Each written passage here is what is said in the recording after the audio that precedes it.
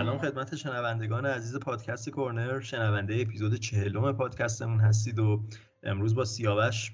میخوایم در مورد موضوعات خیلی زیادی صحبت کنیم. موضوع خب خیلی زیاده، از لیگ انگلیس بگیر تا قهرمانی چلسی در جام باشگاه‌های جهان، بازی‌های حساس سری آ، اتفاقات لالیگا و البته درباره بازی حساس این هفته چمپیونز لیگ هم یه صحبت کوچیکی میخوایم داشته باشیم. سیاوش سلام، چطوری؟ سلام، من خوبم. تو چطوری؟ آره، صحبت‌های جالبی خواهیم داشت و اینکه حالا یه کاری هم که سعی می‌کنیم انجام بدیم اینه که به پیش‌بازی، یعنی به پیشواز دو تا بازی از بازی‌های چمپیونز لیگ بریم، دو تا حساس‌ترین بازی‌ها که حالا این هفته داریم، که حالا اول راجع به تیمایی که این هفته بازی داشتن صحبت می‌کنیم، بعد از دل اون میرسیم به بازی‌های حساسشون و این کاری که کمتر انجام دادیم سعی می‌کنیم که این دفعه بحث جالب. خب از لالیگا شروع کنیم، از هفته جذاب لالیگا، و قبل از اینکه اصلا برسیم به رئال و بازی‌های چمپیونز لیگ و اینا از بارسلونا شروع کنیم، به خاطر اینکه دربی کاتالونیا رو داشتیم و عجب دربی دراماتیک و پر از اتفاقی هم بود. بارسلونا اسپانیول 2-2 تا اخراجی از هر تیم، گل دقیقه 90، همه چی داشت این دربی. سیاوش آره واقعا هر چیزی که از یه دربی، خصوصا یه دربی به این حساسی که اینقدر واقعا میتونم بگم نفرت و احساسات اینجوری شدید بین دو طرف وجود داره و واقعا خصوصا بازیایی که تو زمین اسپانیول واقعا بازیای اینتنسی ان و بازیایی که با جنجال همیشه همراهن، معمولا هم بارسلونا اخراجی میده دیگه توی اینجور بازی‌ها. برای همین هر چیزی که انتظار داشتی از این بازی توش بود، گل‌های زیاد و همینطور اتفاقات حاشیه‌ای زیاد، و بازی بود که بارسلونا حداقل نیاز داشت که یک امتیاز رو ازش بگیره، به خاطر اینکه خب شرایط سهمیه الان خب خیلی حساسه. خب بارسلونا بعد از اون برد جلوی اتلتیکو خودش رو بتیس نزدیک کرد، شرایطی رو داشت که میتونست با بازی برابر حتی امکانی رو داشته باشه که بالاتر از بتیس قرار بگیره. خب بتیس و اتلتیکو که بازیاشون این هفته برده بودن و بارسلونا حتما نیاز داشت که نبازه، یعنی حداقل کار کف کار، و همین اتفاق هم افتاد. منتها خب خیلی حساس بازی پیش رفت دیگه. و حالا لاین اپش خب بارسلونا اصلا دست نزده بود، یعنی ژاوی و همون لاین اپ آغاز بازی اتلتیکو این بازی شروع کرده بود و بازی هم خیلی خوب شروع کرد بارسلونا، یعنی کاملا تسلط داشت بازی از همون اول کار و خیلی زود تونست جلو بیفته با گل پدری. و مشکلی که بارسلونا توی این بازی داشت که خب از همون ضعف دفاعیش هم میومد، این بود که توی بدترین زمانهای ممکن گل میخورد. یعنی چیزی بود که جاوی هم بعد از بازی اشاره کرد بهش، این بود که ما دقیقاً زمانهایی که کنترل داشتیم به بازی و باید سعی میکردیم که اختلاف بندازیم و گل‌های بیشتری به ثمر برسونیم، گل خوردیم. دقیقاً همین اتفاق هم افتاد، یعنی بعد از گل خب ریاکشن خوبی رو ما دیدیم از طرف اسپانیول و یه مقدار اون تسلط بارسلونا کمتر شد، اسپانیول کلا جلوتر اومد، چون که پلن اصلی اسپانیول بیشتر این بود که خیلی عمیق دفاع کنه و بیشتر بتونه روی ضد حمله ها خطرساز باشه. تا حدوداً شاید بشه گفت دقیقه 35 بازی خیلی ضد حمله های خطرناکی اسپانیول نتونست بزنه، ولی خب از اون طرف موقعیتی هم به بارسلونا ندادن، پرسی خیلی سعی نمی‌کردن انجام بدن. برای همین بارسلونا خیلی راحت به میانه میدان میرسید، یعنی تو فاز اول دوم بیلداپ اصلا مشکلی نداشتن. بیشتر مشکلاتشون فضا سازی توی اون منطقه یک سوم اسپانیول بود، یک سوم دفاعی اسپانیول بود که بیشتر مجبور به سانت می‌شدن. و خب دقیقاً توی لحظاتی که بارسلونا کنترل داشت و سعی می‌کرد که اختلافش رو بیشتر کنه و یکی دو تا موقعیت هم ایجاد کردن روی سانتر جوردی آلبا، فران تورس چیز موقعیت سر خوب داشت، آداما تراوره موقعیت خیلی خوب داشت، بارسلونا گل مساوی دریافت کرد. نیمه دوم بارسلونا خوب شروع کرد، دوباره ما اسپانیول دیدیم که عقب نشسته بود و خیلی سعی نمی‌کرد که جلو بیاد. تیم ژاوی همون پلن ایش رو ادامه داد و خب تونستن به یه گل دیگه هم برسن، منتها خب حالا با بدشانسیشون اون گل آفساید شد. خیلی هم آفساید عجیبی بود دیگه، یعنی طبیعتا خب انتظار داری که اینجور توپا آفساید بشه، یعنی هیچ اعتراضی نیست، ولی خب یه ذره هرس داره، چون اینجور توپایی که اگه صحنه رو دیده باشید که جوردی آلبا شوت میزنه، توپ میخوره به پدری و میخوره به دیونگ، منحرف میشه و چون دیونگ توی آفساید در واقع خب گل مردود اعلام میشه. و خب دقیقاً تو همون لحظاتی که بارسلونا دوباره داره فشار میاره روی اشتباه دفاعی اریک گارسیا گل میخوره و همین مسئله بود که اصلا نیمه دوم اصلا خطرساز شد برای بارسا، چون آراوخو نیمه اول مصدوم شد، بین دو نیمه ژاوی مجبور شد که اریک گارسیا رو به جای آراوخو بیاره. اریک گارسیایی که خب چند هفته هم بود بازی نکرده بود به خاطر مصونیت، ولی مجبور شده بود که جاوی این بازی نیمه دوم ببرتش تو زمین و خب اشتباهات واقعا شاید بشه گفت احمقانه ای داشت دیگه، واقعا اشتباهات آماتور که این سر گل دوم که کاملا 1 متر از کل بکفور بارسلونا عقب‌تره و کاملا راحت آفساید رو برای راولی توماس پر کرده و راولی توماس خیلی راحت تونست جلو بیفته، گل دوم اسپانیول رو بزنه و اسپانیول جلو بیفته. و خب بازی که جلوتر رفت، خب فضا بارسا خیلی کم پیدا میکرد و ژاوی مجبور شد کاملا یه تغییر سیستم بده، در واقع به یه 3-4-3 رو آورد و دمبله رو آورد، دمبله رو به عنوان وینگ چپ استفاده کرد، سرجینیو دست رو برد به عنوان در واقع اون بک تریش استفاده کرد و سعی کرد که اونجا بیشتر از کناره عرض به بازی بده و خب چون وسط زمین خیلی شلوغ بود سعی می‌کرد که از اونجا با فضایی که آداما تراوره و دمبله پیدا می‌کنن سانتر انجام بدن که خب خیلی تعداد زیاد، فکر کنم حدود 26 تا یا 27 تا سانتر بارسلونا انجام داد توی این بازی که خب این حالا خودش جالبه چون نشون میده که ژاوی به عنوان یه مربی که ما به عنوان یه آدمی که کاملا به این فلسفه مورد نظر خودش، به این فلسفه فوتبال زمینی و پر از پاسکاری خودش وفاداره، اما خب به یه پلن بی هم اعتقاد داره توی این زمینه‌ها، خصوصا وقتی که بارسلونا این شکلی حداقل مهرهایی داره که میتونه روی سر زدن روشون حساب کنه، مثل لوک دیونگ و اوبامیانگ. برای همین سانترهای زیادی از بارسلونا میدیم و این چیزی که به نظرم خیلی خوبه، چون حداقلش اینه که تو دوران کومن هم ما این سانترها رو میدیدیم، ولی الان ما این سانترها رو خیلی تمرین شده تر با جایگیری‌های خیلی بهتر از طرف مهاجمان ببینیم و آداما تراوره با یه سانتر که دقیقه 96 داشت تونست یه موقعیت خوب برای لوک دیونگ بسازه و گل دوم بزنه و فوق‌العاده بود بازی، یعنی واقعا همه چیز داشت دیگه. و اسپانیول بعد از این همه سال فکر می‌کرد که میتونست بارسلونا رو تو زمین خودش ببره، منتها خب ناموفق. آره اتفاقا میخواستم ازت درباره این تفاوت سانترا توی دوران کومان و ژاوی بپرسم که حالا خودت اشاره کردی بهش و کی فکر میکرد که واقعا لوک دیانگ یه روزی اینجوری ناجی بارسا بشه، اونم توی همچین بازی حیثیتی و مهمی واقعا. و یه دو تا نکته هم که من در بازی بارسا برام جالب بود، هم ادامه درخشش آداما تراوره بود که به حساب شاید این ماحصلش با بارسا همچنان یه جوری ادامه داره، چون آداما تراوره بازیکنیه که به این معروف بود توی ولفز که بازیکن بی ثباتیه، یعنی یه بازی فوق العاده است، یه بازی خیلی ضعیف و بی اثره، ولی فعلا تو همین دوتا بازی که واسه بارسا بازی کرده بسیار بازیکن واقعا اثرگذاری بوده و این روند خوبش رو حالا دوتا بازی ادامه داده، بعد ببینیم در ادامه هم ادامه میده یا نه. و یه سوالی هم که من ازت داشتم، نکته دومم، حالا حرفت هم اصلاح کنم، تنها تغییری که بارسا نسبت به اتلتیکو داشت وجود دست به جای دنی آلوز بود که خب چون دنی آلوز اخراج شد. آره درسته. آره. و حتما سوالم هم به همین مربوطه، خب جلوی اتلتیکو دنی آلوز یکی از عوامل مهمی بود که خط هافبکتون بتونه دامینیت کنه اون وسط زمین و دستش بگیره وسط زمین، و با وجود دست تو سمت راست، اونم با وجود که میدونیم خب آداما تراوره بازیکنیه که همیشه لب خط بازی میکنه، با وجود دست چه فرقی کرده بود سبک بازیتون؟ یا دست اضافه میشد به هافبک؟ اگه اضافه میشد میتونست مثل دنی آلوز عملکرد خوبی نشون بده اون وسط؟ چه جوری بود دقیقاً قضیه دست؟ ببین برنامه دقیقا همین بود، یعنی جایگیری دست حداقل توی بخش‌های زیادی از بازی دقیقا همون جایگیری بود که دنی آلوز داشت و جاوی سعی داشت همون پلن رو انجام بده، منتها خب به خاطر اینکه اصلا تسلط دست روی توپ و اصلا اون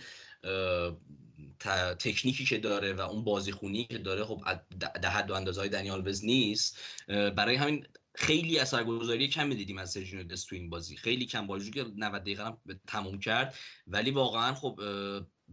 خیلی بازیکن بی اثری بود توی بازی و توی فاز اول و دوم بیلد واقعا خب تاثیر خاصی ما نمیدیم. جایگیریش همون جایگیری بود که از دنی آلوز خواسته بود توی هفته قبلی ژاوی، ولی اصلا اون تسلط، اون نقشش توی گردش توپ، اون نقشی که برای فضاسازی بقیه بازیکن‌ها داره رو ما ندیدیم و اصلا بیشتر ما می‌دیدیم که نیمه اول به خصوص که بیشتر حملات بارسلونا از سمت چپ، یعنی تمایل دارن به سمت چپ و اصلا بیشتر برنامه‌هاشون اینه که از سمت چپ حمله کنن که خب گلشون هم دقیقاً از همونجا زدن و برای همین کلا آداما تراوره یه مقدار تنها بود سمت راست و اون کمکی که مثلا دنی آلوز براش بود هفته پیش تجربه اصلا نمیتونست براش فراهم کنه این بازی. آره و واقعا همونقدر که اون کورس قهرمانی بین رئال و سویا که هم خیلی داغ شده، اختلاف 4 امتیاز رسیده، جذابه، این کورس سهمیه هم تو سری ها خیلی جذاب، تو سری ها منظورم لالیگا خیلی جذابه، به خصوص اینکه ویارئال هم خیلی آروم آروم داره خودش رو به این کورس اضافه میکنه و اگه موافق باشیم بریم سراغ بازی رئال و ویارئال و صحبت رو در اون باره شروع کنیم. ببین خب من از ویارئال شروع کنم.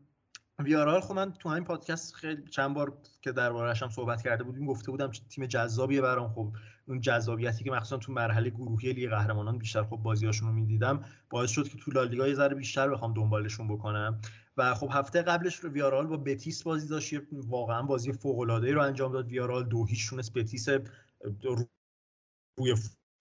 خطرناک این روزها رو شکست بده و با این نتیجه خوب رسید به رئالی که خب شب قبل سویا برده بود، فشار رو روی رئال گذاشته بود. اختلاف اگه رئال این بازی رو نمیبرد میتونست به حتی 3 امتیاز هم برسه اگه رئال مثلا بازی رو میباخت. و ببین خب در ویارال بخوایم صحبت کنیم، ویارال همیشه سبک بازیش معمولا توی این فصل بیشتر بر پایه ترانزیشن ها بوده، استفاده از انتقال ها و عقب نشینی، حالا توی مید بلاک یا لو بلاک، به خاطر اینکه واقعا توی فاز دفاعی تیم به شدت منظم و قوی ان و اصولا تیم خیلی منظمی ان دیگه. و حالا یه تغییر خیلی مهمی هم که توی نقل و انتقالات ژانویه داشتن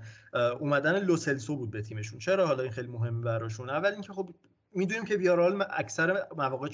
داره بازی میکنه و اون دو نفر جلو خب معمولا یا دانجوما بودن تو این فصل یا جرارد مورنو بودن، ولی خب جفتشون بازیکنایی که خیلی مستعد حساسیت، مستعد مصدومیتن. همونجور که جرارد مورنو هم بازی قبلی جلوی بتیس خب مصدوم شد و اصلا از ترکیب تیم کنار رفت. برای همین اضافه کردن یک نفر به اونجا خیلی کلیدی بودش برای ویارال و خب لوسلسو واقعا فرصت خوبی بود. سابقه بازی تو لالیگا هم داشته، آشنا بوده به حساب اون محیط لالیگا و این اضافه شدنش خب شکل بازیشون هم تاثیر میذاشت دیگه. ببینید ویارال خب 4-4-2 بازی میکنه، بعد لوسلسو به عنوان یکی از اون دو نفر جلو معمولا به عقب میاد، به عنوان فالستاین شاید حتی بخوایم بهش بگیم به خط هافک اضافه میشه و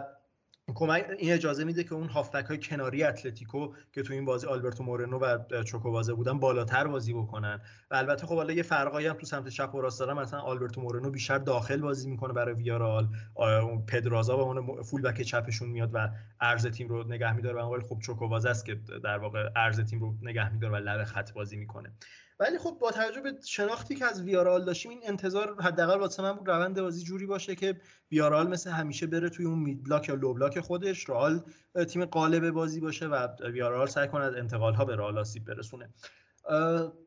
ولی کاملا برعکس بود اصلا نیمه اول و واقعا شوکه کننده بود، هم واسه هوادارهای رئال هم حتی شاید واسه خود بازیکن‌های رئال که اصلا انتظار نداشتن. ویارال کاملا فرانت فوت داشت بازی می‌کرد، پرسینگ بسیار شدیدی داشت اعمال می‌کرد روی رئال و حالا توانایی بزرگی هم که ویارال داره توی بازپسگیری توپ هاست. یعنی توی این فصل توی یک سوم حریف 114 بار توپ رو پس گرفتن که از این نظر تیم چهارم لالیگا هستن و به خاطر مدافعای هافک-های وسطی هم که دارن، حالا پارخو و حالا تو این بازی زوج پارخو ایبورا بود، حالا گاهی وقتی چیگورس هستش، اینا مدافعان هافک-های بسیار توپگیری هستن، خیلی علاوه کار تدافعی قطع کردن توپ‌ها، قطع کردن خطوط پاس‌ها موفقن و توی این بازی هم دقیقاً با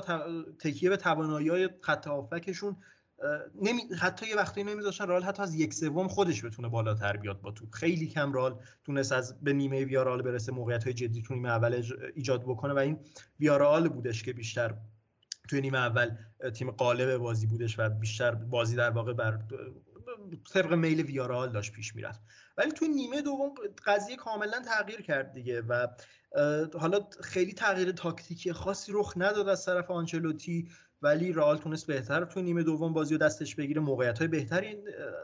تولید بکنه، ولی خب در نهایت بازی 0-0 مساوی شد. و حالا نکته جالبی هم که این بازی واسه رئال داشتش حضور گرت بیل توی ترکیب اصلی رئال بود بعد از مدت‌ها. واقعا یادم نمیاد آخرین باری که بیل توی ترکیب رئال بوده کی بوده اصلا. و خب خیلی بازی خوبی هم انجام نداد، دقیقه 75 هم تعویض شد ولی طبق همچنان معمول دیگه انتظاری که طبق آدم داره. معمول میاد یه ذره دوید خوب بازی نمیکنه آنچلوتی، خب گفت بیا بیرون دیگه. و یه نکته جالبی دیگه هم که تو رئال داره این چند وقت اصلا خب ببین رئال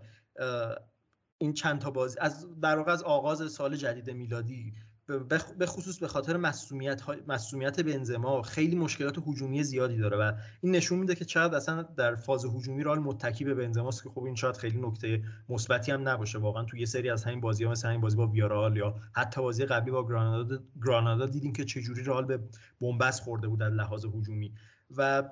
تو این وضعیت هنوز آنچلوتی به هازارد هم اعتماد زیادی نداره. خیلی انتقادها میشه به آنچلوتی که چرا به هازارد فرصت نمیدی، ولی خب من حقیقتش خیلی این انتقادها رو وارد نمیدونم، چون که من همیشه دیدگاهم درباره اینجور مسائل اینه که خب اون مربی چیزی رو توی تمرین میبینه که ما نمیبینیم و حتما آنچلوتی دلیل مشخصی داره واسه اینکه به هازارد اعتماد نداره. ولی خب رئال با تمام این مشکلات و حالا فرم نه چندان جالبی که داره، مشکلات هجومی که داره میرسه به بازی با پی اس جی، جایی که حالا بنزما قراره برگرده ولی معلوم نیستش که حالا با آمادگی 100% برگرده و از اون ور برای پی اس جی نیمار داره برمیگرده. حالا یه ذره اگه موافق باشی وارد بازی رئال پی اس جی بشیم که انتظاراتمون از این بازی چیه و میخوای تو شروع کن اصلا این بحثو که چه انتظاری از بازی رئال پی اس جی داری؟ ببین انتظاراتی خب طبیعتا انتظار شاید که نش احتمالاً بهترین بازی این دور چمپیونز لیگ بشه، شاید جذاب ترین بازی و رقابت رفت و برگشت دور یک هشتم چمپیونز لیگ امسال بین این دو تیم باشه و خب دلایل جذابیت زیادی هست توش که خودش خب برگشت، یعنی روی دوباره مسی با رئال توی لباس دیگه، توی یه قالب دیگه. حالا راموسو که تو بازی رفت پی اس جی نداره، ولی خب برگشت راموس اصلا حالا به برنابئو، شاید به بازی برنابئو برسه، توی بازی برگشت روی راموس با رئال و اصلا اون احساساتی که توی برنابئو احتمالاً ایجاد میشه خودش خیلی جالب باشه، برگشتن دیماریا به برنابئو، همه اینا خب خیلی جالبه. نکته که حالا هست اینه که خب پی اس جی تیمیه که ما از اول فصل خب خیلی صحبت و حرف و اینا راجبش زیاد زدیم و یه مقدار از اون حالتی که اول فصل داشتن و از اون ضعف‌های دفاعی که داشتن شاید میشه گفت بهتر شدن و پیشرفت کردن، ولی خب هنوز اون تیم کاملا یک دسته با برنامه‌ای که کاملا خطرناک باشه نیستن، اما به نظر به اندازه کافی خطرناک هستن که بتونن به رئال آسیب بزنن و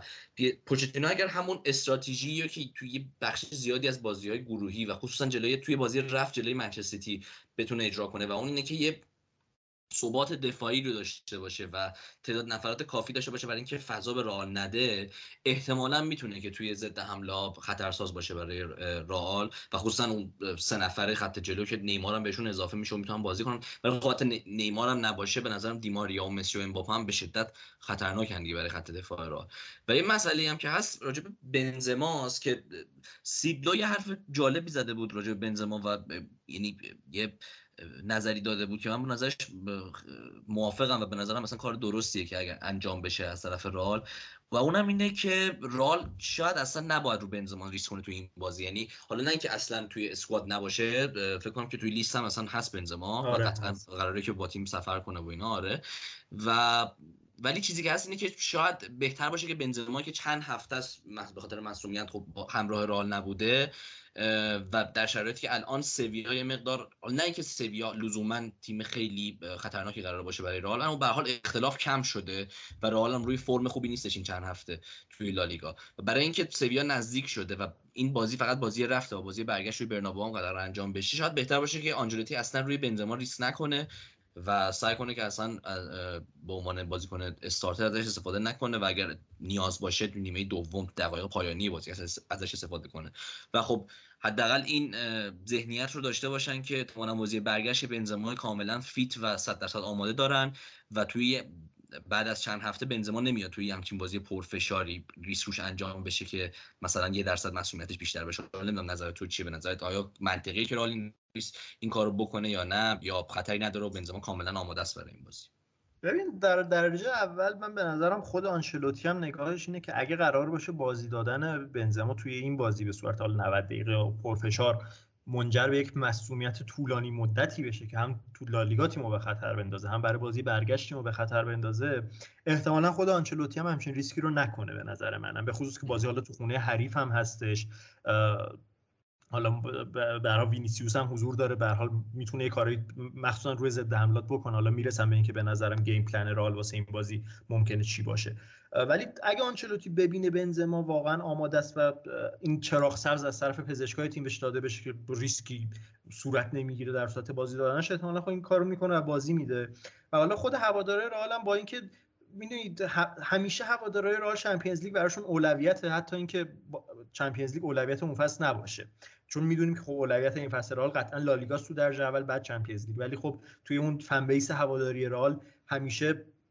چمپیونز لیگ اولویته و شاید اگه از هوادارهای رئال بپرسی خب بنزما یعنی براشون منطقی باشه این ریسک بازی دادن به بنزما. ولی خب میگم در نهایت اگه واقعا قرار باشه این ریسک منجر به این بشه که بنزما بقیه لالیگا رو مثلا تا مدت طولانی شاید از دست بده، چون مسئولیت عضلانی هم هست و خب مسئولیتی که میتونه منجر به مسئولیت‌های خطرناکتر و بیشتری بشه، منم شاید موافق باشم که تو این بازی حالا بنزما رو شاید مثلا با بازیکن کمکی رو نیمکت برای نیمه دوم مثلا ازش استفاده بشه. ولی غیر از بنزما یه سری علامت سوالای دیگه هم تو ترکیب دوتا تیم هستش. حالا من از رئال شروع کنم. رئال یکی از علامت سوالات تو سمت چپش الان مندی معلوم نیست به این بازی بتونه در فرم آمادش برسه یا نه، شاید اصلا نرسه. و برای جایگزینش خب ما دوتا گزینه الان داریم، یا مارسلو یا ناچو. مارسلو یه ذره خطرناکه الان حقیقتش، چون خیلی که برای این سطح بازی خطرناکه. خیلی چون تو بازی با ویارال هم دیدیم تمام حملات ویارال در نیمه اول از سمت راست و از سمت مارسلو بود و بلا استثنا تو تمام حمله ها مارسلو جا مونده بود از بازیکن ویارال. و خب جلوی بازیکنایی مثل امباپه و نیمار و مسی یه ذره مارسلو میتونه کار دست رئال بده، به خصوص اینکه رئال رو ضد حمله ها این فصل نشون داده که ضعف بزرگی داره، میتونه راحت ضد حمله بخوره و از اون ور پی اس جی هم یکی از نقاط قوتش اصلا همین ضد حمله های سریع دیگه.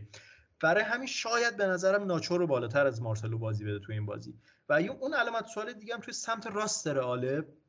که وینگر راست قرار کی باشه، آسنسیو، رودریگو یا والورده. من به نظرم والورده خواهد بود. چرا؟ حالا اینجور به گیم پلن رئال میرسیم. ببین من به نظرم گیم پلنی که با توجه به شناختی هم که از آنچلوتی دارم و شرایطی که تیم داره، به خصوص اینکه بازی توی پارک دو پرنس پاریس هم هست، حس میکنم رئال مثلا بازیاش با در ال کلاسیکو بیشتر روی ترانزیشن ها حساب بکنه، بیشتر بخواد بر اساس ضد حمله بازی بکنه، بیشتر بخواد اون مید بلاک یا حالا لو بلاکش رو نگه داره. به نظرم 4-5-1 بخواد دفاع بکنه و برای این سیستم والورده واقعا در سمت راست بازیکن مناسبیه، چون والورده و وینیسیوس دو تا بازیکنی هستن که مستقیم ترین بازیکن های رئال، یعنی چه جوری بگم، رو به جلوترین و مستقیم ترین حالت بازی رو توی رئال انجام میدن بین بازیکن های رئال و برای همچین پلنی خب کاملا مناسبن و از اون ور میتونن به رئال پوشش دفاعی مناسب تری هم بدن، چون به پی اس جی واقعا فول بک های خطرناکی داره. اشرف حکیمی در سمت راست، در سمت چپ اگه نونو مندس رو بازی بده پی اس جی، نونو مندس واقعا توانایی هجومی بالایی داره و حضور والورده و اینکه حتی گاهی وقتا بتونه به خط دفاعی اضافه بشه و یک لاین 5 نفره رو تشکیل بده، به نظرم توجیه داره واسه همین حضورش. و من فکر میکنم که والورده در سمت راست بالاتر از بقیه وینگرهای رئال به خاطر حالا اون گیم پلنی که قرار داشته باشه رئال بازی بکنه. در مورد پی اس جی هم سری علامت سوالا هست. حالا این آیا نیمار هم دقیقاً به نظرم همین وضعیت بنزما رو داره، از مسئولیت طولانی برگشته، خیلی جلسات تمرینی زیادی نداشته، آیا این ریسک رو روش میکنه که 90 دقیقه نیمار بازی بده یا نه؟ و یکی از بزرگترین علامت سوال‌ها به نظرم دروازه‌بانشونه، دوناروما یا نواس. اگه نواس باشه خب اونم خودش خیلی جالب میشه جلوی رئال، چون توی لیگ قهرمانان تقسیم شده بازی‌ها بینشون، 3 تا بازی دوناروما بوده تا حالا 3 تا بازی نواس. حالا بعد ببینیم توی همچین بازی مهمی به کی اعتماد میکنه و در واقع یک استیتمنتیه که دروازه‌بان اول پی اس جی قراره از این به بعد کی باشه، دوناروما باشه یا نواس به نظر من. و اینکه ببینیم واینالدوم هم به ترکیب اصلی برمیگرده یا نه. و در کل در مورد خود پی اس جی من حالا خیلی از پی اس جی بازی ندیدم این فصل، فقط بازی قبلیشون جلوی رنس دیدم نسبت به اون چیزی که در مرحله گروهی دیدیم خیلی پیشرفت کردن از لحاظ تیمی. هنوز به نظرم اون ساختار تیمی خیلی خوبی نیست اصلا، به نظرم در سطح رئال نیستن از لحاظ تیمی، ولی پیشرفت‌هایی داشتن و خب دیدیم جلوی رنس حتی اگه روز بعدشون هم باشه یه لحظه کافیه که مسی و امباپه و نیمار با هم یه همکاری بکنن، دقیقه 90 بازی هم شده گل به رئال بزنن و خیلی بازی خطرناکه واسه رئال. آره دقیقاً، و برای همین من انتظار دارم که پی اس جی سعی بکنه که یه بازی برابری رو اداره کنه، یعنی بیشتر خیلی سعی نکنه که به آب و آتش بزنه حتی با وجودی میزبانه. و این نکته هم هست که امسال چون توی بازی‌های خونگی در واقع گل‌های توی زمین حریف در واقع امتیاز خاصی حساب نمیشه و تیم ها توی زمین خودشون دیگه ترسی از اون گل خوردن و اینها ندارن. ولی خب با این وجود من حس میکنم که باز هم پی اس جی خیلی با آب و آتش نزنه و برای اینکه خب روی ضد حمله به شدت رئال خطرناکه. پی اس جی خود بازی دو تا تیم نقاط قوتشون توی ترانزیشن هاست دقیقاً دیگه. یعنی همونطور که تو گفتی آنجلوتی احتمالاً پلن ایش اون انتقالا باشه و دقیقاً من حس میکنم که پوچتینو هم دقیقاً پلنش همین باشه، چون نقطه قوت پی اس جی اون داشتن توپ و تسلط روی بازی با توپ نیست، بیشتر نقاط قوتش دقیقاً همین ضد حمله است و اینکه روی یه لحظه روی دو تا اشتباه دفاعی میتونن اون 3 نفر خط جلو، اون 4 نفر خط جلو با دیماریا میتونن که کاملا تنبیه کنن دفاع حریفو. و برای همین من حس میکنم که بازی رو ببینیم که هر تیمی که بهتر دفاع بکنه و فضای بیشتری پشت دفاع حریف پیدا بکنه احتمالاً بتونه که بازی رو ببره. و من حالا نمیدونم پیش بینی خیلی سخته برای این بازی، ولی حس میکنم که پی اس جی انگیزه بیشتری داره برای این بازی، چون که خب ما میدونیم که این سالها چمپیونز لیگ چقدر برای پی اس جی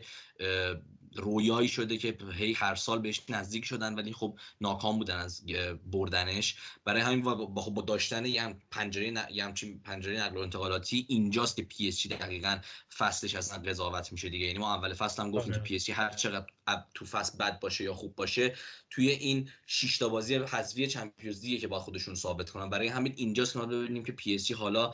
آیا میتونه اون کاری که ازش انتظار میره و مسی اصلا برای همین گرفتن انجام بده یا نه. حذف کردن رئال قطعا یه قدم خیلی محکمیه برای پی اس جی و به نظرم انگیزه خیلی بالایی از طرف بازیکناشون میبینیم. آره منم بخوام یه پیش بینی کوچیک بکنم، حالا جدا از اینکه هوادار رئال هنوز هم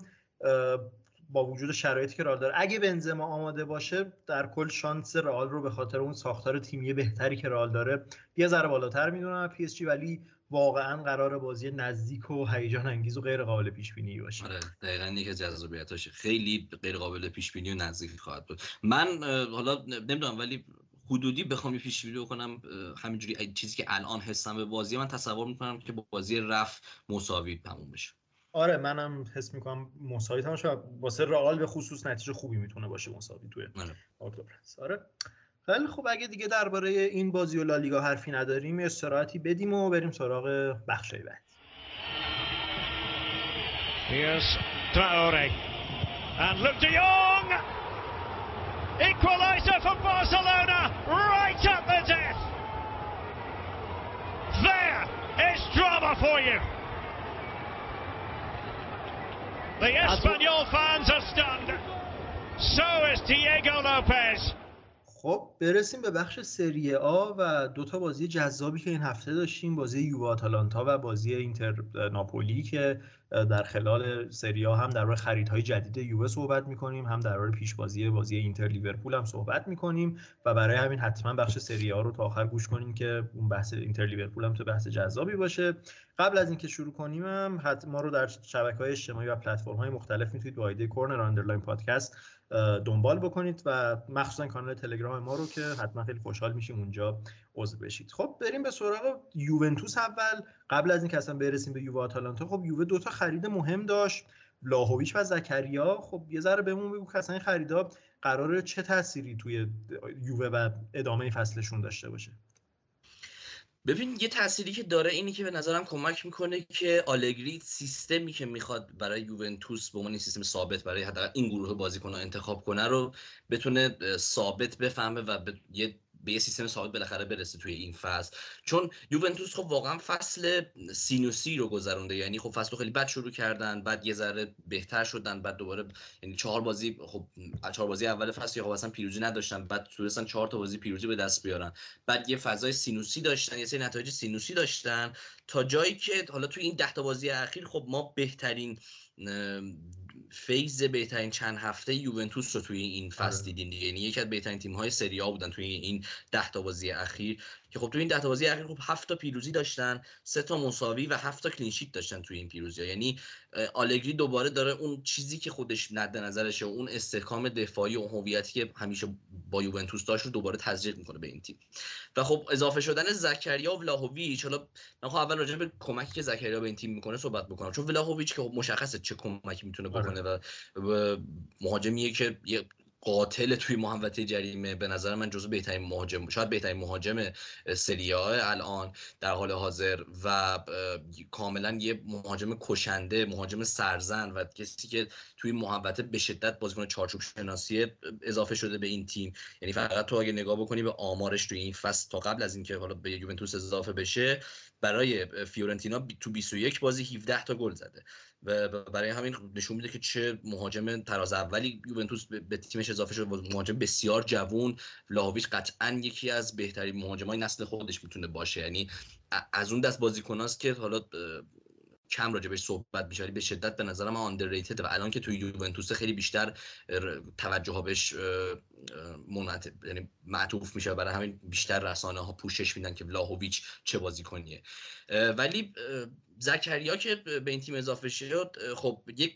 یک خاصیتی توی خط هافک به آلگری میده و یه کمکی بهش میکنه اینه که میتونه یه خط هافک ثابت در واقع آلگری داشته باشه با آرتور، دنیس زکریا و لوکاتلی. و حالا ما دیدیم که خب چون چند تا بازی اخیر آلگری خیلی سعی داشت که سیستم 4-3-3 رو با یوونتوس بازی کنه و با این گروه انتخاب کنه و امتحان کنه و توی خط هافکش خیلی میتونه کمک بکنه، به خاطر اینکه خب لوکاتلی خودش خیلی بازیکن شماره 6 نیست، یعنی مهاجم، یعنی هافکی نیست که خیلی به عنوان هافک دفاعی با شماره 6 بتونه ثابت بازی کنه. بیشتر یه هافک باکس تو باکسیه که توی خصوصا پشت محوطه خیلی میتونه سازنده باشه و از سمت چپ زکریا وقتی به تیم اضافه میشه میتونه به عنوان اون بازیکن شماره 6 بازی کنه، میتونه به عنوان پست 8 هم بازی کنه برای آلگری. برای همین خیلی تنوع میده به آلگری برای انتخاباش و بین آرتور و زکریا در واقع میتونه روتیت کنه به عنوان هافک دفاعی و بعد لوکاتلیو بیشتر به عنوان هافک باکس تو باکس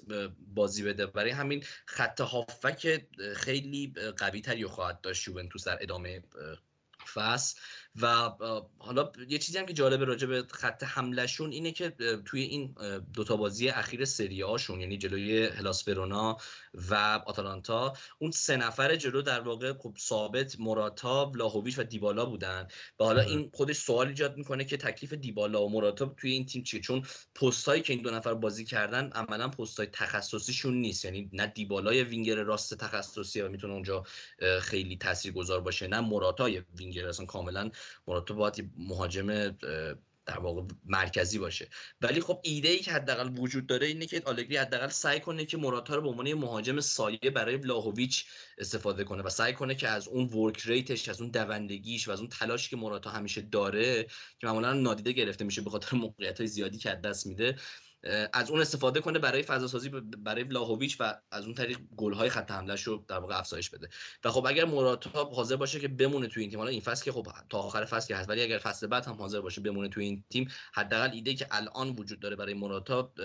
اینه و سعی کنه که به عنوان مهاجم سایه ازش استفاده بشه. ولی خب راجع به دیبالا خب سوال هست که ببینیم تکلیفش چی میشه، آیا موندگار فصل بعد توی یوونتوس، آیا این پستی که فعلا آلگری براش انتخاب کرده مناسبش هست، آیا مفید خواهد بود یا نه. ولی خط هافک یوونتوس قطعا خیلی تقویت میشه و اصلا این سه نفر آرتور، زکریا و لوکاتلی خط هافکی که تو فصل بیشتر ازشون میشنویم.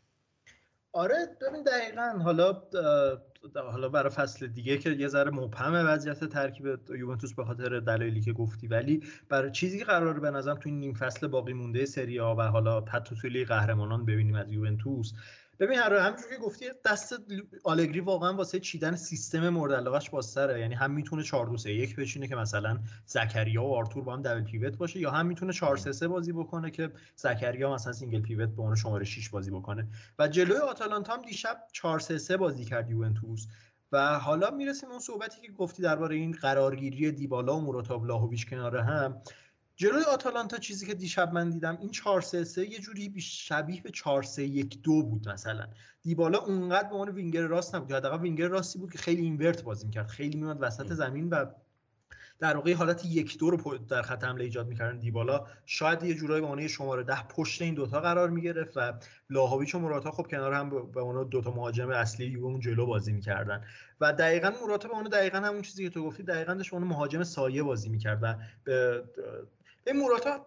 من نظر شخصیم در مورد موراتا همیشه این بوده که موراتا به عنوان یک مهاجم در یک سیستم دو مهاجمه خیلی بازدهی بیشتری میتونه داشته باشه تا عنوان یک تک مهاجم. یعنی توانایی هایی که داره تو بازیش و اون بازی سازی که داره، اون که میتونه یک در واقع مکمل خوب برای اون مهاجم هدف اصلی باشه. حالا خیلی خود موراتا گذرون تو اون قدرت تموم کنندگی ضعف داره دیگه، اون مهاجم درجه یک. این برای همین باعث میشه که خیلی بتونه مهاجم سایه خوبی باشه و جلوی آتالانتا هم دقیقاً همینجوری بود. یعنی موراتا خب خیلی بیشتر به کناره ها میرفت، خیلی بیشتر عقب‌تر میومد و فضا سازی میکرد برای لاهویچ که بتونه اون جلو به عنوان مهاجم به حساب تارگتمن بازی بکنه و خیلی هم خوب جواب داد. یعنی واقعا همکاری خوبی بین این سه تا بود، موقعیت‌های خوبی تونستن درست کنن و حتی لاهویچ میتونست یه گل بزنه، حداقل تو این بازی بزنه که با اینکه نتونست، ولی کلا به نظرم خیلی خوب این ترکیب سه نفره جواب داد. همینجور قرار جواب هم بیشتر بده. یعنی میدونی خیلی نگرانی ها در لاهویچ وجود داشت که شاید مثلا به سرنوشت یکی مثل پیونتک منجر بشه و یه جوری مثلا خیلی اورریتد باشه، هایپ شده باشه، ولی چیزی که تا همین چند تا بازی تو یوونتوس نشون داده حداقل شروع بسیار خوبی داشته و دیشب هم خیلی بازی خوبی داشته له آتالانتا.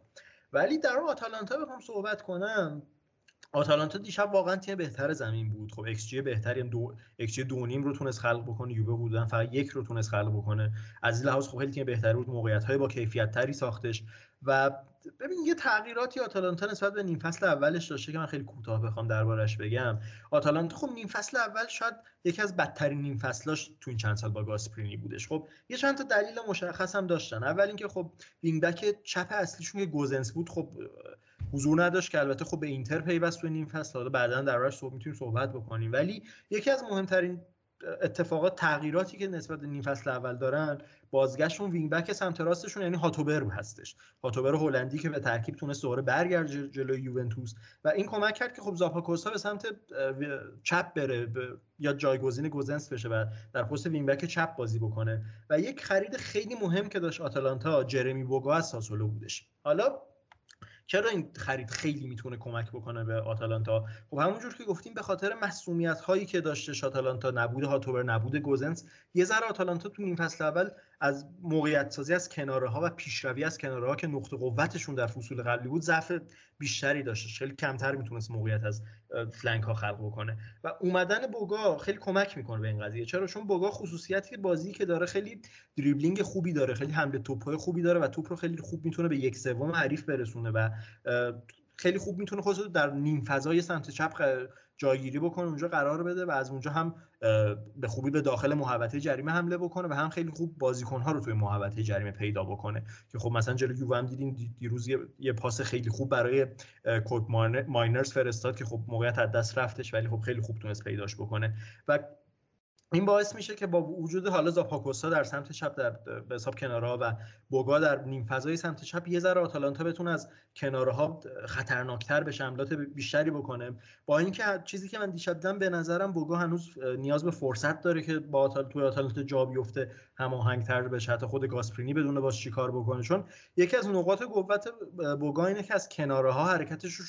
شروع بکنه و بعد به داخل بزنه. این چیزی بود که دیشب حالا نمی‌دیدیم. چون یه فرقی که ساسولو مثلا با آتالانتا داره، خب آتالانتا خیلی 4-3-3 بازی میکنه، این باعث میشه که بوگا اصلا بتونه اون یک وینگر از سمت چپ شروع بکنه حرکتش رو، ولی آتالانتا خب 3-4-3 بازی میکنه معمولا و اون باعث میشه که اون کناره ها در دست وینگ بک ها باشه و بوگا مجبور بشه که یه ذره از داخل‌تر بازیشو شروع بکنه، حرکتش رو از یه ذره داخل مناطق مرکزی تر زمین، از همون نیم فضا شروع بکنه و حالا باید ببینیم که چه خودش رو میتونه با این نقش جدید وقف بده تو آتالانتا. ولی دیشب بازی خوبی داشت، ولی هنوز میگم یه سری موقعیت‌ها مشخص بود که به نظرم بیشتر جا داره که هماهنگ بشه با تیم. ولی در کل بازی دراماتیکی هم بود. آتالانتا بهتر بازی کرد ولی یووه گل دقیقه 90 و دنیلو روی کورنر زد و لحاظ جدولی هم خب این مساوی خیلی بیشتر به نفع یووه بود. یعنی آتالانتا اگه میبرد میتونست اختلاف خوبی با یووه ایجاد بکنه، با به خصوص اینکه یک بازی کمتر هم از یووه داره و خودش به رتبه 4 برسونه. ولی این مساوی یووه آتالانتا خیلی اون مینی لیگ سهمیه سری ها رو واقعا داغ‌تر کرد که الان هم لاتزیو خیلی به اینا نزدیک شده، هم روم حالا با وجودی که با ساسولو مساوی کرد اختلافش رو با این دوتا تیم حفظ کرد و یک واقعا نبرد تمام عیار رو سر اون رتبه 4 قراره به نظرم بین حداقل 4 تا تیم یووه، آتالانتا و لاتزیو روم ببینیم که در آخر چی میشه. آره همین دقیقا همین نبرد سخت سهمیه سر قهرمانی هم بین سه تا تیم هست. یعنی الان با این مساوی که اینتر و ناپولی داشتن و حالا تو هم راجبش صحبت کن و پیروزی که میلان به دست آورد روز بعدش، کاملا این کورس دوباره داغ شد. حالا اینتر یه بازی کمتر داره نسبت به این دوتا تیم، ولی چیزی که ما فکر می‌کردیم باعث شه که اینتر فاصله بگیره کاملا و اصلا قهرمانی رو داشتیم می‌دیدیم که به سمت اینتر بره، کاملا ریست شد اصلا این کورس دیگه. دوباره یه کورس سه تیمه داغ داریم. آره دقیقاً. یعنی ببین اینتر خب 2 تا بازی پشتم تو سری آ داشت با میلان و ناپولی که این 2 تا بازی رو اگه میبرد تقریبا قهرمانیشون میتونست قطعی بکنه دیگه تو همین مقطع سری آ. ولی خب نه تنها نبرد بلکه خب به میلان که باخت و جلوی ناپولی هم 1-1 مساوی کرد و خب خیلی این رقابت‌ها داغ‌تر کرد و حتی الان میلان فعلا با درسته یه بازی بیشتر داره ولی خب صدر جدول تونسته بگیره با بردی که جلوی سمپدوریا داشت و اصلا فعلا غیر قابل پیش بینیه با این وضع قهرمانی سری آ، به خصوص اینکه اینتر یه ذره هم افت داشته این مدت. حالا جلوی ناپولی، ببین ناپولی خب قبلا هم گفته بودیم تو این پادکست مالکیتی ترین تیم سری آ، یعنی واقعا ببین 60 میانگین 60% مالکیت رو داره، تنها تیمی تو سری آ که بالای 60% مالکیت داره و فقط 8 تیم هم تو کل اروپا 60% میانگین مالکیت دارن. همچنین ناپولی یه چیز مهم دیگه که توی بازیش داره، خب خیلی کنترل خوبی میتونه روی توپ و بازی داشته باشه و مثلا مثال بخوام بزنم بیلداپ هایی که با بیشتر از 10 پاس تونستن ایجاد بکنن که به یک شوت یا به یک گل ختم بشه تا به اینجای لیگ 107 تا بوده که فقط منچستر سیتی و رئال تونستن از این نظر آمار بهتری رو ثبت بکنن. خب این نشون میده که چقدر ناپولی تیم مسلطیه روی توپ که حالا اتفاقا با بارسا هم پنجشنبه بازی داره. اینم آره خیلی اتفاقا می‌خواستم بگم چه بازی جالب تاکتیکی بشه اون بازی بارسا و ناپولی این هفته. دو تا تیمی که جفتشون توپو میخوان خیلی قراره به نظرم بازی آره. هیجان انگیز بشه. حالا بعدن اگه نکته‌ای داشتید به نظر میتونید در روی این بازی هم بگی. ولی خب ناپولی برای همین انتظار میرفت جلو اینتر بیاد بهتر بازی رو بگیره و در واقع بازی دست ناپولی باشه، اینتر بیشتر بخواد روی اون ضد حمله ها و روی اون پرسینگی که همیشه جلو داره حساب بکنه. ولی خب ناپولی به خصوص توی نیمه اول خیلی خوب تونست پرسینگ اینتر رو بشکونه، توی زمین پیشروی بکنه و اصلا تیم بهتری بود در نیمه اول. گل زود هنگام هم زد و بازی رو 1-0 کرد. ولی اینتر توی نیمه دوم یه ذره خب پیشرفت داشت و بازی رو تونست بگیره دستش و ادین ژکو هم بودش که خیلی جالبه. مثلا ببین این که میگن الان حتی پرتاب اوت هم روی یک برنامه مشخص و تاکتیکی داره توی فوتبال روز اروپا، نمونهش رو میتونیم روی گل اینتر ببینیم که چه جایگیری خوبی ژکو و لاوتارو داشتن روی پرتاب اوتی که اینتر داشت. داد به ژکو، داد به لاوتارو که در گوشه جایگیری کرده بود و لاوتارو با یه سانتر خوب تونست ژکو رو توی محوطه پیدا بکنه. یک دو خیلی خوب با هم داشتن و با وجود اینکه خیلی‌ها میگن که اصلا این صحبت علاوه آماری هم خب درسته، خیلی ژکو لاوتارو یه چند مدته که خوب نبودن، نه به صورت زوج با هم خوب کار کردن، نه علاوه انفرادی هم اون فرم اول فصل و مخصوصا ژکو نداشته. ولی خب مخصوصا سر این گل خیلی همکاری خوبی هم داشتن و واقعا تونستن ناجی اینتر توی اینتر باشن، چون اگه اینتر این بازی رو میباخت یه ذره اصلا اوضاع خراب میشد به نظرم واسه اینتر. همین الان هم پتانسیلش هست، چون ببین اینتر الان دقیقاً تو مقطعی از فصلشه که ممکنه با چند تا بازی کل چیزی که تا الان ساخته به باد بره. یعنی جلوی لیورپول بازی داره که خب میتونه از چمپیونز لیگ حذف بشه، از اون ور چند روز بعدش با میلان توی نیمه نهایی کوپا ایتالیا بازی داره. خب میدونیم که میلان این فصل برای اینتر خیلی رقیب سختی بوده، هر دو تا بازی تونسته اینتر رو شکست بده و خب اینا میتونه یه ذره اینتر رو به سراشیبی ببره. حالا باید ببینیم که با بازی با لیورپول چه اتفاقی میفته و خب میخوای برسیم به این که چه انتظاراتی از بازی اینتر لیورپول حالا قرار داشته باشیم. آره ببینی بازی که وقتی که قرعه کشیش معلوم شد، خب روی کاغذ طبیعتا وزن لیورپول خیلی سنگینی میکنه نسبت به اینتر و برای همین یعنی چیزیه که ما انتظار داریم که لیورپول خیلی راحت که نه، ولی خب با قاطعیت بتونه که اینتر رو پیش رو برداره. ولی یه امتیاز که حالا اینتر داره، این خاصیت که داره، این که این بازی این هفته توی سن سیرو برگزار میشه، یعنی توی جوزپ ماتزا در توی زمین اینتر برگزار میشه و حالا با وجود اینکه ما میگیم که لیورپول اون آنفیلد افکت رو داره و واقعا هم خب قدرت بزرگی داره لیورپول، یه مشکلی که اصلا به نظرم فصل پیش حالا نه فقط توی لیگ ولی خب تو چمپیونز لیگ هم داشت، این خالی بودن آنفیلد بود. ولی این فصل خب شرایط فرق میکنه و خصوصا توی بازی‌های چمپیونز لیگ، خصوصا توی بازی برگشت حذفی چمپیونز لیگ به شدت اون آنفیلد افکت تاثیرگذاره. ولی اینتر حداقل این فرصت رو داره یه نتیجه حداقلی رو برای اینکه بره به آنفیلد بگیره و به نظرم ابزارش رو داره اینزاگی. یعنی به نظرم هم از لحاظ دفاعی اینتر میتونه کار لیورپول رو سخت بکنه. یعنی لیورپول نشون داده این چند هفته که خیلی راحت هم نمیتونه گلزنی بکنه. یعنی ما خب هم جلوی برنلی دیدیم هم جلوی لستر. یعنی خب اضافه شدن مانه و صلاح خب تازه چند روزه که اتفاق افتاده و طبیعتا طول میکشه لیورپول دوباره به اون روون بودن همیشگیش برگرده، اون خط حمله. برای همین اینتر فرصت رو داره که از این 100% آماده نبودن خط حمله لیورپول استفاده بکنه و بتونه روی ضد حمله خیلی خطرناک باشه. و دقیقاً چیزی هم هست که لیورپول تو این چند هفته نشون داده که به شدت روی ضد حمله آسیب پذیره. یعنی هم لستر هم حالا برنلی خیلی بیشتر، ولی هم چند هفته پیش کریستال پالاس به شدت کار رو برای لیورپول سخت کرده بودن و بازی‌های برنلی و کریستال پالاس هم تو خارج از خونه بودن نه توی آنفیلد. برای همین این بازی هم که توی خارج از خونه برای لیورپول برگزار میشه بازیه که لیورپول اگر با آمادگی 100% وارد زمین نشه و اینتر بتونه از فضاهایی که پشت خط پرس لیورپول ایجاد میشه استفاده بکنه، به نظرم به شدت شانس اینو داره که حداقل با این نتیجه معقولی با آنفیلد بره. ببین آره، حالا تو از نقاط مثبتی که اینتر میتونه داشته باشه نقاط ضعف لیورپول گفتی، ولی اینتر هم یه سری مشکلات بزرگی که واسه این بازی داره. اول اینکه خب بارلا محروم از این بازی، شاید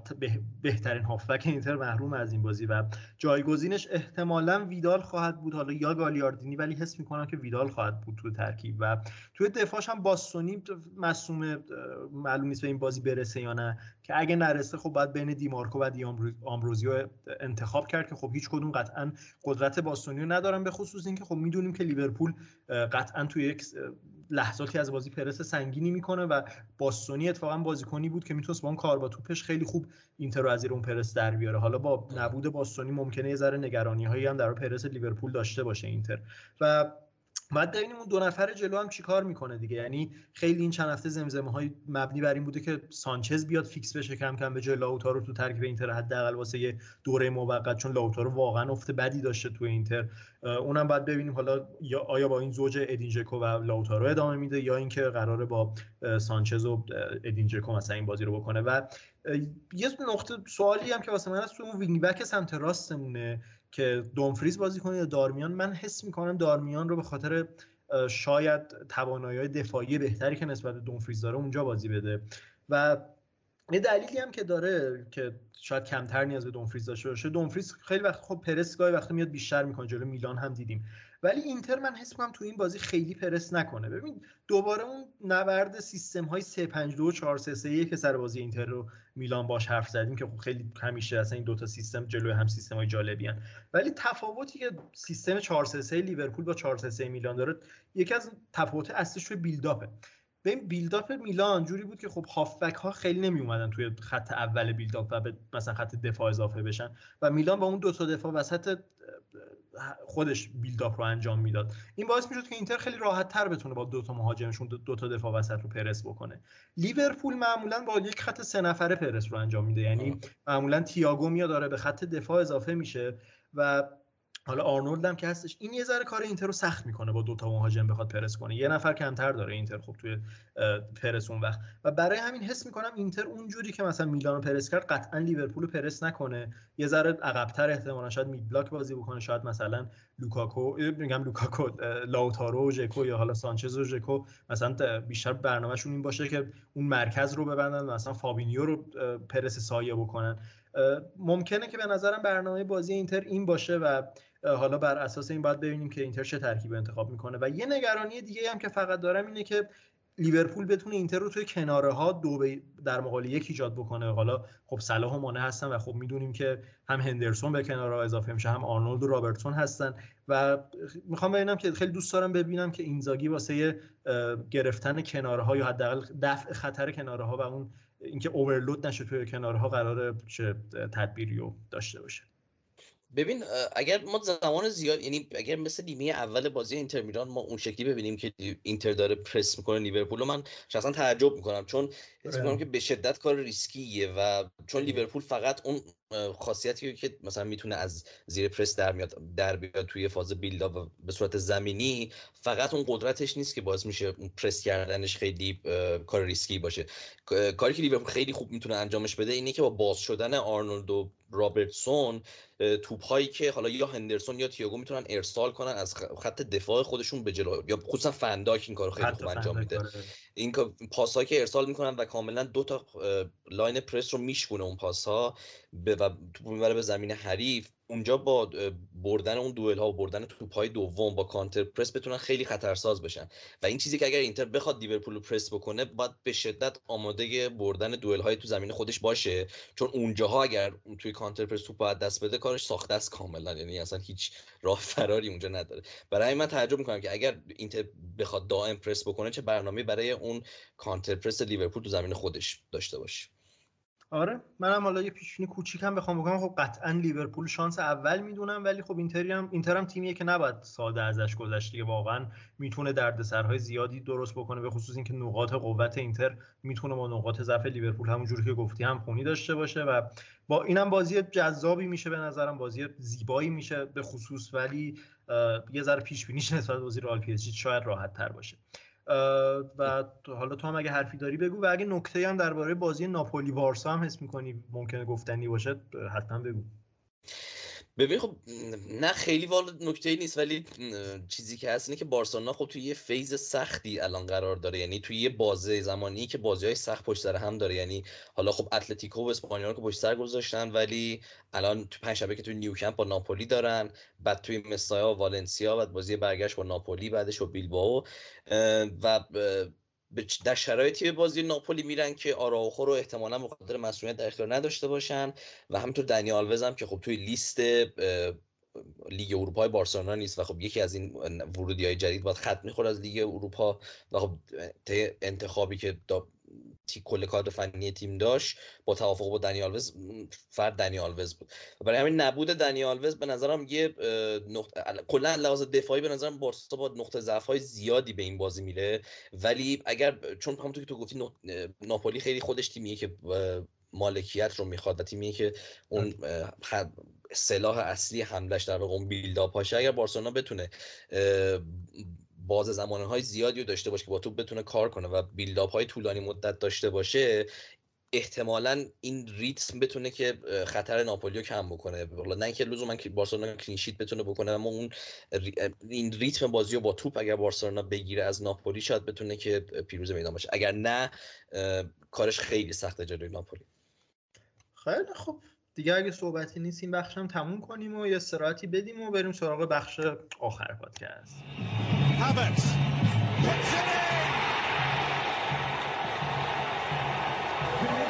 Applause from the owner, jubilation for Chelsea, absolute dejection for Palmeiras.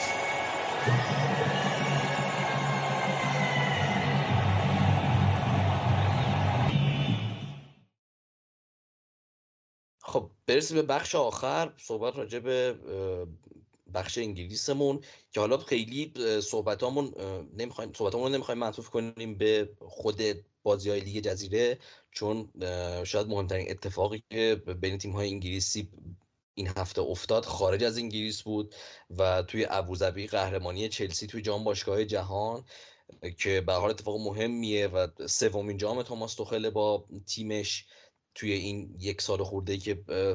سرمربی این تیم بوده و تنها جامی بوده که این تیم تا حالا نبرده بوده و میدونیم که رومان آبراموویچ هم چقدر براش مهم بود که این دفعه دیگه این جام از کف نره دیگه، چون سال 2012 دیده بودیم که چه تجربه تلخی داشت چلسی. آره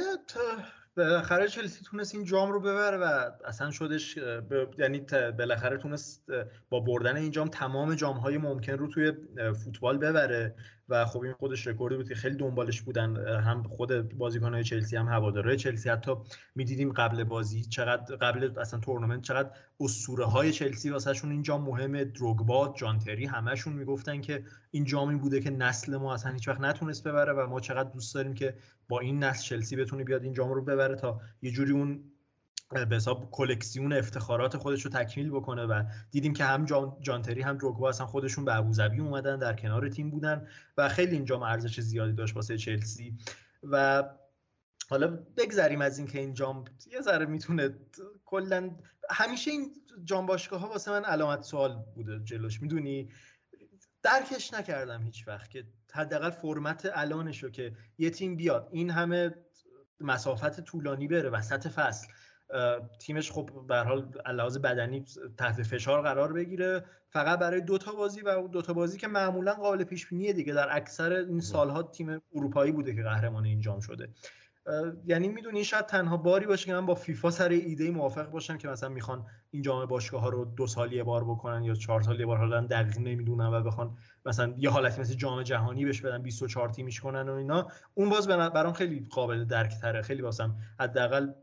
یک هیجانی اون جام داره، یک جذابیتی اون جام داره نسبت به چیزی که الان مثلا بگذاریم از این قضیه. ولی ببین خود چلسی قبل این جام برایش یه چند تا علامت سوال بود توی که برای چلسی چه اتفاقاتی براش توی این جام بیفته. اول اینکه خب ترکیب چلسی برامون علامت سوال بود، قراره با 4 دفاعه و مثلا اون 4-1-4 که بازی کرده بود چلسی ادامه بدیم یا نه قراره با 3-4-3 چلسی ادامه بده که خب دیدیم که هم جلوی الهلال و هم جلوی پالمیراس 3-4-3 بازی کرد چلسی. نکته بعدی لوکاکو بود که قراره تو این جام چه عملکردی داشته باشه. لوکاکو عملکرد واقعا خوبی داشت تو این جام، 2 تا گل برتری چلسی، برتری که نه در واقع گل برتری چلسی جلوی الهلال و گل اول چلسی جلوی پالمیراس رو تونست بزنه و با این درخششی که حداقل داشت شاید بتونه یک اعتماد به نفسی بگیره که در ادامه فصل بتونه برای چلسی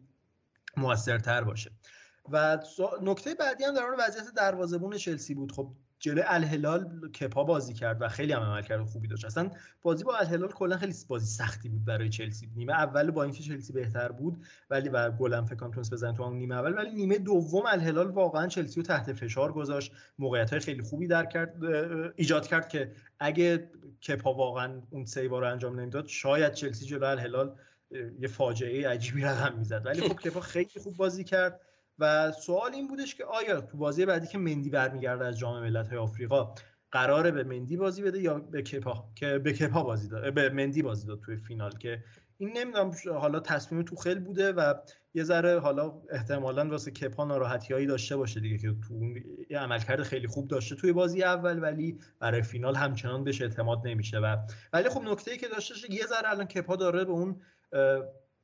آمادگی که همیشه ازش انتظار میرفت نزدیک شده، شاید اصلا رسیده به اون آمادگی و این باعث شده یه ذره لحاظ نقل و انتقالاتی دست چلسی سر کپا بازتر بشه، یعنی دوباره قیمت کپا یه ذره بره بالاتر، مشتریای بیشتری داشته باشه، چون به نظر میاد طبق اخبار اصلا کپا قراره توی تابستون فروخته بشه. ولی به فینال برسیم و بازی با پالمیراس خیلی بازی جالبی بود و چلسی خیلی خوب بازی کرد جلوی پالمیراس. خب پالمیراس خیلی روند دفاعی رو انتخاب کرده بود، 5-4-1 کرده بودش و چلسی داشت 3-4-2-1 بازی میکرد و گیم خب چلسی کاملا دامینیت میکرد اون بازی و مالکیت رو گرفته بود دستش و خیلی پرس سنگینی هم میکرد در واقع چلسی اون بازی. وقتی چون ببین پالمیراس خیلی روی ضد حمله میخواست برنامه داشته باشه و چلسی وقتی که از دست میداد توپ رو برای جلوگیری از اون ضد حمله ها کانتر پرس میکرد و که بتونه از در اون ضد حمله پالمیراس رو خنثی بکنه. و حالا یه نکته‌ای که تو این بازی بود، پالمیراس وقتی که توپ رو میگرفت هنگام مالکیتش تبدیل میشد سیستمش به 3-4-1-2 و این باعث میشد که چلسی خیلی راحت بتونه تو پرس مچ بکنه این سیستم رو و کاملا من تو من پرس بکنه پالمیراس رو و خب این پرس هم جواب داد. یعنی پی پی دی ای چلسی تو این بازی 4.7 بود که خیلی عدد پایینیه، نشون میده چقدر شدید چلسی پرس کرده و بی‌دلیل هم نبوده اون مالکیتی که چلسی داشته. و یه نکته دیگه هم که این بازیش خب ببین لو بلاکی که پالمیراس با 5-4-1 داشت خیلی داشت برای چلسی تو نیمه اول به خصوص مشکل ایجاد می‌کرد. یعنی چلسی اصلا نمیتونه کاملا خطوط پاس مدافعا به مهاجمات قطع شده بود و مدافعا و هافبک‌ها اصلا نمیتونستن اون مهاجما یعنی لوکاکو، مانت و هاورتز رو پیدا بکنن. یه تعویضی که حالا شاید یه ذره اجباری هم بود ولی به نفع چلسی شد از لحاظ تاکتیکی، اومدن پولیسیچ به جای مانت بود و اون 3-4-2-1 تغییر کرد به 3-4-1-2 و در واقع پولیسیچ به عنوان یک شماره 10 داشت بین خطوط و اون وسط بازی میکرد و این باعث شد که یه ذره چلسی بتونه بهتر از دفاع خودش رو توپ رو برسونه به مهاجما. یعنی در واقع پولیسیچ بتونه خیلی لینک اپ پلیر خوبی باشه اون وسط و یه ذره اون ارتباط در واقع خطوط مختلف چلسی رو بهتر برقرار بکنه و خب در نهایت این تعویض اجباری علاوه تاکتیکی به نفع چلسی شدش. و در آخرم تو این بازی خب چلسی از کناره ها هم خیلی چون دیده بود در واقع وسط بستش از کنارها هم خیلی پلن مشخصی داشت برای حمله و اون پلنش هم این بودش که هادسون اودوی رو بیاد و ایزوله بکنه با در واقع وینگ بک سمت راست پالمیراس در موقعیت 1-1 قرار بده و در سمت راست اوورلود خوب ایجاد بکنه با وجود آسپیلیکوئتا و کریستیانسن و کانته و این 1-1 هم جواب داد دیگه. سر گل اول چلسی اگه می‌بینیم که هادسون اودوی کاملا نبرد 1-1 رو برمی‌داره، سانتر خیلی خوبی می‌کنه، لوکاکو رو پیدا می‌کنه و اون پلن حمله از کنار چلسی خیلی خوب جواب داد. و در آخر هم در مورد تییاگو سیلوا هم بخوام یک جمله بگم، واقعا شراب شیراز، یعنی هر چقدر که پیرتر میشه این بازیکن بهتر میشه. توی این تورنمنت هم بهترین بازیکن تورنمنت تونست بشه تییاگو سیلوا و توی بازی با همین پالمیراس هم خیلی نقش مهمی توی بیلداپ چلسی داشتش. یعنی خب ما گفتیم اون وسط رو چلسی نمیتونست پیدا بکنه، مجبور میشد خیلی وقتا به توپای بلند رو بیاره و تییاگو سیلوا خیلی خوب از عقب، چون پالمیراس پرس نمی‌کرد خط دفاع چلسی و خیلی فضای زیادی داشت تییاگو سیلوا با توپ و یه جورایی همون نقش مثلا داوید لوئیزو که تو اون اپیزود ویژه کنتمون گفته بودیم در روی چلسی که حتما هم برید گوشش کنید، همون نقشو داشت بازی می‌کرد و خیلی خوب توپای بلندی سعی می‌کرد به پشت خط دفاع کریستال پالاس میگم پالمیراس ارسال بکنه. آره کریستال پالاس و حالا هفته دیگه ارسال میکنه پشت خط دفاعی. آره هفته دیگه قراره ارسال بکنه و خیلی خوب میتونست پولیسیچ رو توی اون نقش شماره 10 در واقع وسط زمین حتی پیدا بکنه و توپ رو بهش بین خطوط برسونه و کلا تییاگو سیلوا واقعا با عملکرد خیلی خوبی برای چلسی داشت و این تورنمنت رو به حق هم شد بهترین بازیکن تورنمنت. آره و یه چیزی جالبی هم که بود، خب این بود کای هاورتس بود تو این دوتا فینال چلسی که یعنی فینال چمپیونز لیگ و فینال جام باشگاه جهان، تو هر دوتاشون اون وینینگ گل چلسی رو کای هاورتس زده بود که خب اینم خودش نکته جالبی بود. و خب آره دیگه حالا چلسی بعد از این قهرمانی دور برمیگرده به پرمیر لیگ و خب آره ببین جام باشگاه جهان وقتی که تقویم فشرده باشه خیلی جامیه که شاید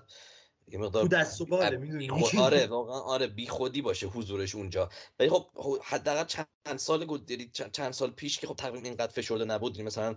تو سالهای 2015 14 13 اینا جام باشگاه زمانی برگزار میشد که تیم ها از اون بریک در واقع زمستونی برمیگشتن و اصلا بعد از اصلا اگه اشتباه نکنم بعد از تمرینای اولیه بعد از بریک میرفتن در واقع حالا یا ژاپن یا امارات و بازی‌ها رو اونجا انجام میدادن و بعد برمیگشتن لیگو ادامه میدادن. الان چلسی خب این وسط بود دیگه، خصوصا تیم‌های انگلیسی هم که بریک زمستونی ندارن، یعنی تقویم فشرده دسامبر و ژانویه چلسی رسید به این بازی و الان باید برگرده و بازی‌های سخت هفته بعدش رو ادامه بده و بعدش هم چمپیونز لیگ. همین فشرده ساختن تقویم این مقدار خب چیز میکنه، این مقدار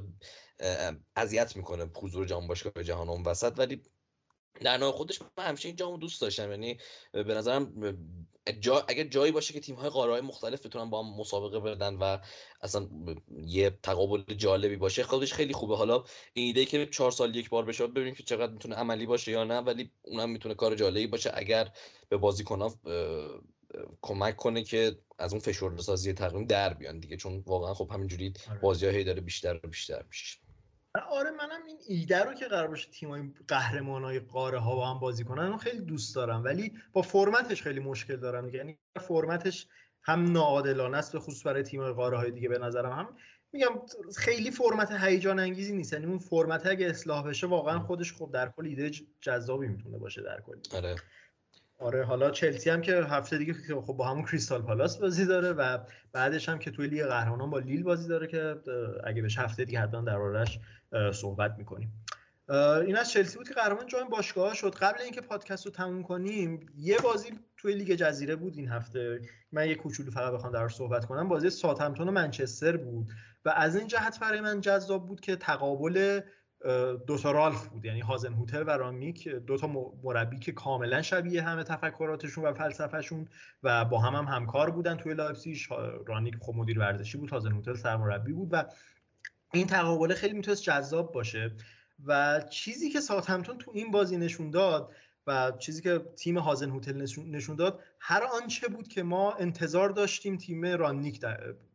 به اون تبدیل بشه که نشد در آخرم. در واقع همون چیزی هست که ما تو تیم‌های رانیک می‌بینیم و دقیقاً نقطه عکس منچستر بود دیگه. یعنی هر کاری که منچستر اشتباه انجام میداد ساوثهمپتون داشت توی اون بازی درست انجام میداد و خب ساوثهمپتون خیلی کلا تیم جذابی بوده. این چند هفته هم خب خیلی تو چش بوده، 3-2 تونست اون بازی جذاب تاتنهام کنته رو ببره، این بازی هم که 1-1 با منچستر کرد و اصلا کاری که هازنهوتل تو این چند سال داره میکنه واقعا کار قابل احترام و ارزشمندیه، چون ساوثهمپتون تیمی بوده که هر سال ستاره هاش رو فروخته. این فصل مثلا دنی اینگز رو که بهترین بازیکنشون بوده فروخته و با این وجود هازنهوتل همیشه این تیم رو تونسته در رتبه‌های میانی جدول با یک شکل بازی بسیار خوب نگه داره. درسته مثلا شکست بدی هم داشتن که خب همه یادشونه، ولی نتایج درخشانی هم گرفتن، مثل همین دوتا بازی، مثل اون بردی که مثلا پارسال جلوی لیورپول داشتن. و کاری که اصلا داره با این تیم میکنه و سبک بازی که تو این تیم جا انداخته خیلی کار به نظرم قابل احترامیه و دقیقاً هم سبک بازی ساوثهمپتون طبق تفکرات رانیکه. یعنی ساوثهمپتون 4-2-2-2 داره بازی میکنه، سیستم مورد علاقه رانیک. و دو تا تفاوتی که به نظرم این سیستم داره با در واقع ساوثهمپتون و منچستر داره که باعث میشه این سیستم خیلی توی ساوثهمپتون جواب داده باشه. یکی اول اصلا اون دبل پیوتشونه، اوریل رومئو و وارد-پراس که یکی از شاید هم چندین ساله دارن کنار هم بازی میکنن و واقعا هم کیفیت بالایی دارن به عنوان دو تا هافبک وسط و کاملا هم مناسب این سیستم، پرسی که میکنن، توپگیریایی که دارن، پاسهای ورتیکالی که میتونن وسط زمین بدن. و یکی دیگه شون هم اون دوتا شماره 10 دارن که حالا مخصوصا جلوی منچستر و بازی قبلی با تاتنهام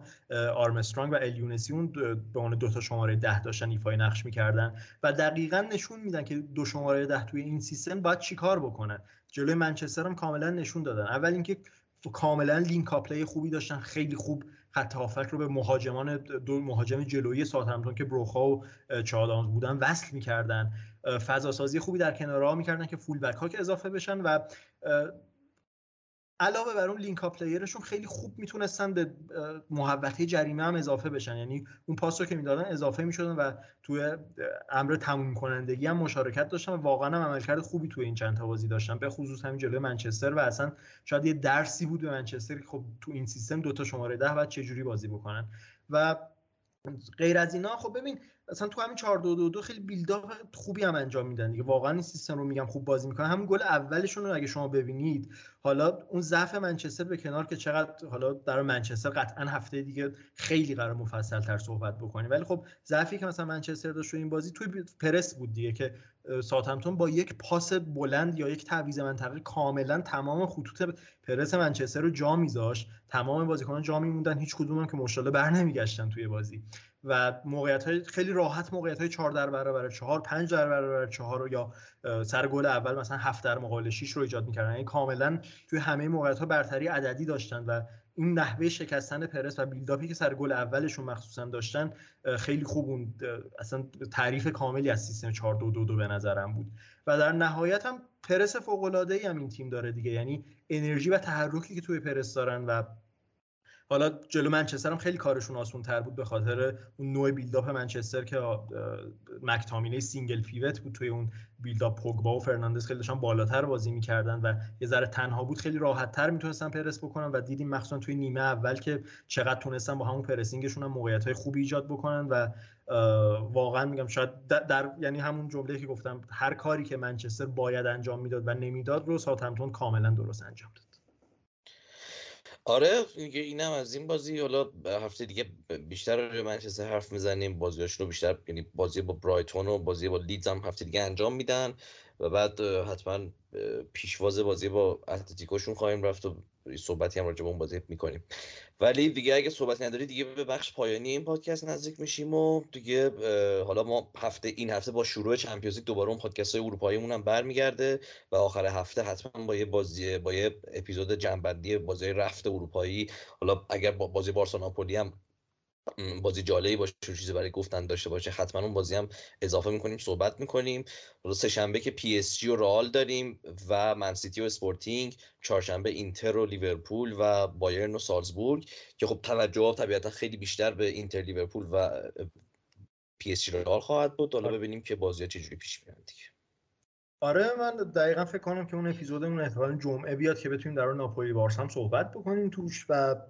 منم امیدوارم لذت برده باشیم. یه ذره شاید نسبت به اپیزودهای چند وقت اخیرمون طولانی تر شد این اپیزود که خب دلیلش هم همین صحبتی بود که درباره بازی چمپیونز لیگ داشتیم. آره. و امیدوارم آره خسته کننده نبوده باشه و لذت برده باشید. پس و اینکه اگه هم لذت بردید که ما رو حتما به دوستاتون معرفی بکنید. تا اپیزود بعدی، خدا نگهدار.